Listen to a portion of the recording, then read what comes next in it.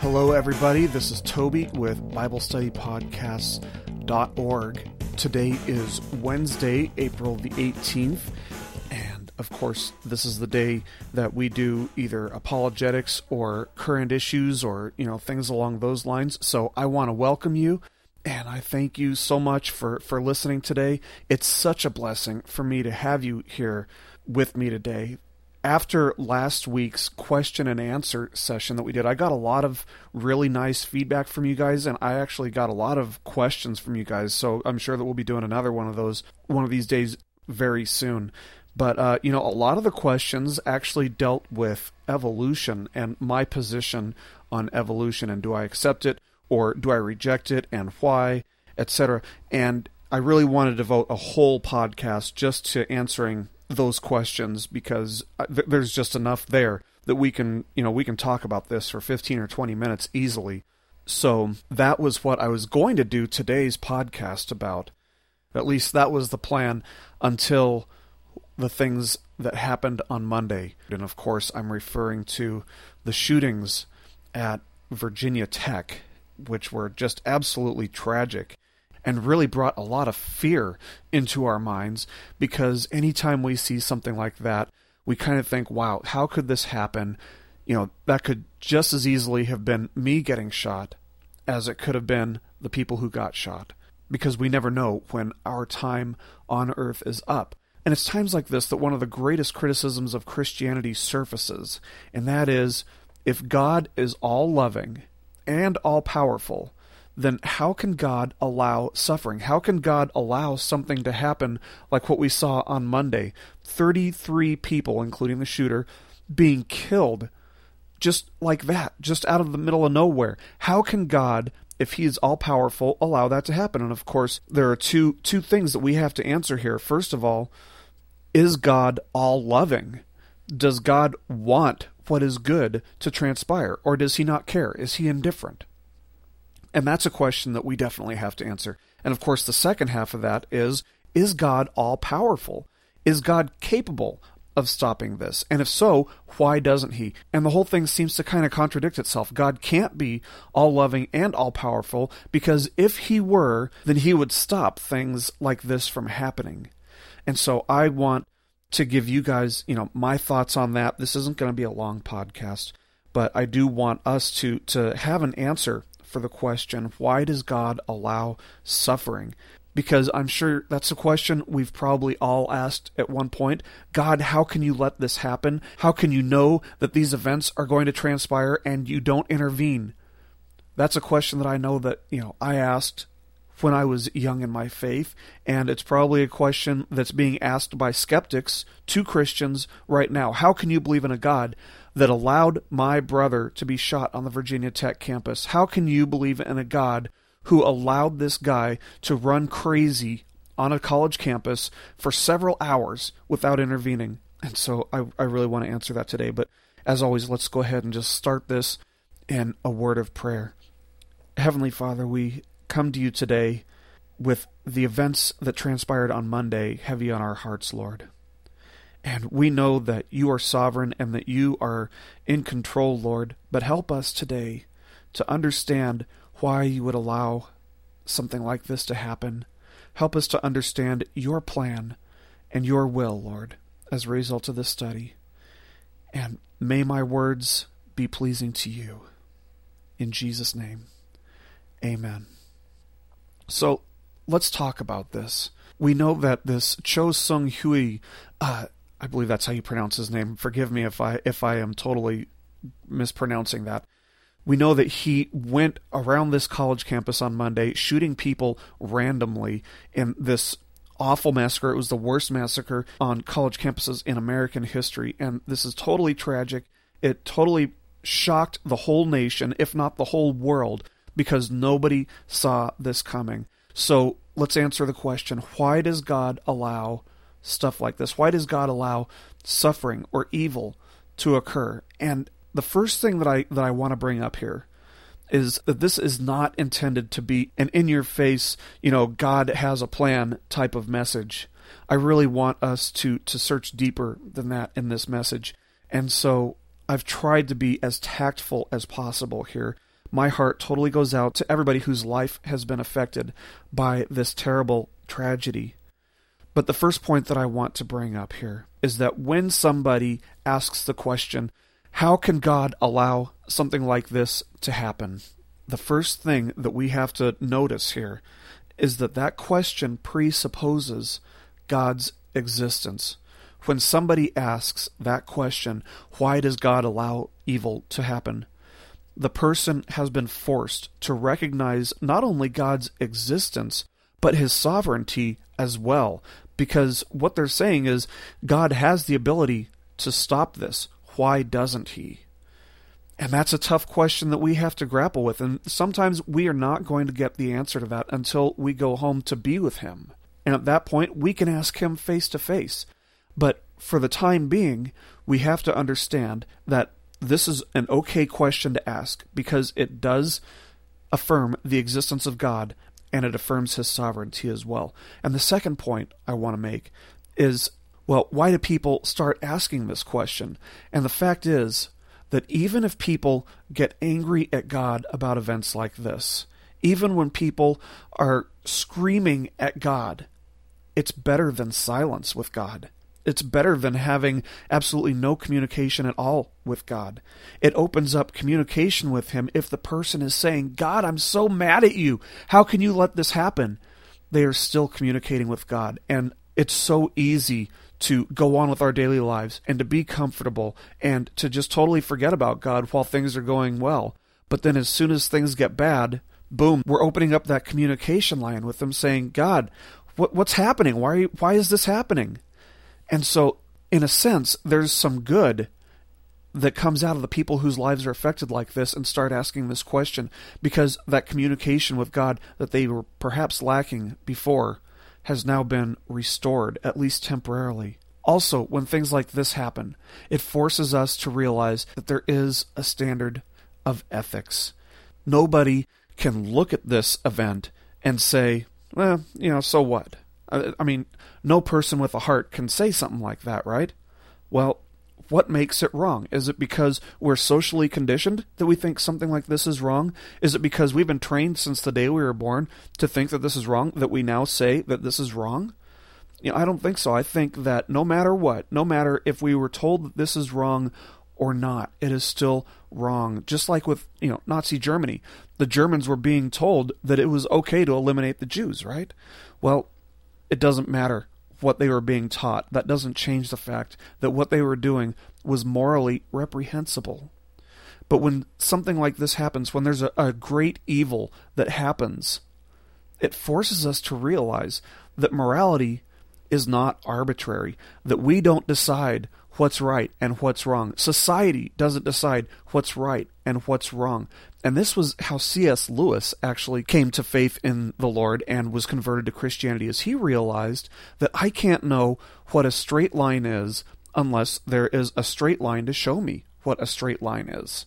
If there is a moral law, and we all believe that there is, even atheists believe that there are morals that we should follow. If there is a moral law, there must be a moral lawgiver. Well, where do we get this idea that there's a moral law? From the moral lawgiver. Who's the moral lawgiver? Of course, that would be none other than God. Because God is the ultimate standard of righteousness and justice in the universe, in all of creation. If morality is arbitrary, then somebody is free to say, what happened in Nazi Germany is acceptable, or what happened at Virginia Tech is acceptable. Because let's face it, if there is no God, then for us to say that this is wrong is merely arbitrary. Because when we observe nature and we see animals killing each other, we say, oh, that's okay, that's just part of the cycle of life. But we don't hold ourselves to the same standard. But see, if we evolved, why are we holding ourselves to a different standard than we hold the animal kingdom to? This is ridiculous. What happens is situations like this force us to realize that there is a solid moral standard, and that solid moral standard doesn't come from us, that it has to come from something higher than us and more righteous than we are. Another reason that God allows this to happen is because God wants to be more than a cosmic superhero for us. He wants to be more than a cosmic vending machine. He doesn't want people to believe in him only for their own benefit. And let's face it, if God were a cosmic superhero, people would believe in him only so that they could go and do something dangerous or precarious because they'd know that he would rescue them. But no, what God wants to be is a friend. God wants us to have a personal relationship with him. And this point reminds me of a science fiction story that one of my friends was telling me about the other day, where there was a place in this story where there were these enlightened beings who had powers, and they were able to use these powers to take away pain and inconvenient situations from the people, such as pregnancy due to an affair, or jumping off a building. And they would come and rescue these people from these situations. Well, what happened in this story is that because these enlightened beings were always saving the lower beings, it led to a society of moral decline, because nobody was even taking the precautionary steps or safety measures while doing their job, if they had a dangerous job, because they knew that harm wouldn't come to them. And the same thing works with God. God is fully aware that if he were to step in every time something awful was going to happen, we would totally be reckless. We would be throwing ourselves around and endangering ourselves every step of the way. And that's not the type of faith or relationship that God wants with us. So that's another reason that he allows these things to happen. And ultimately, the main reason I think God allows these things to happen is that we can't see what good something like what happened on Monday will do in the long run. But God can. God knows the past as well as he knows the future and the present. There is nothing that's hidden from God's sight. He is fully aware of the consequences of every event. And because God knows what will happen as a result of events like this, he already knows who will turn back to him once they're forced to think about the fragile reality that we all have. Because let's face it, we never know when our time is going to expire. We never know when we're going to be face to face with him and held accountable for our actions. And so events like this, they actually force us to think about death. They force us to think about the consequences of the life that we're living. It forces us to think about our relationship with God, because now we're thinking, wow, if this could happen to me, I could be face to face with him tonight, and how am I going to answer him for the things that I've been doing in my life?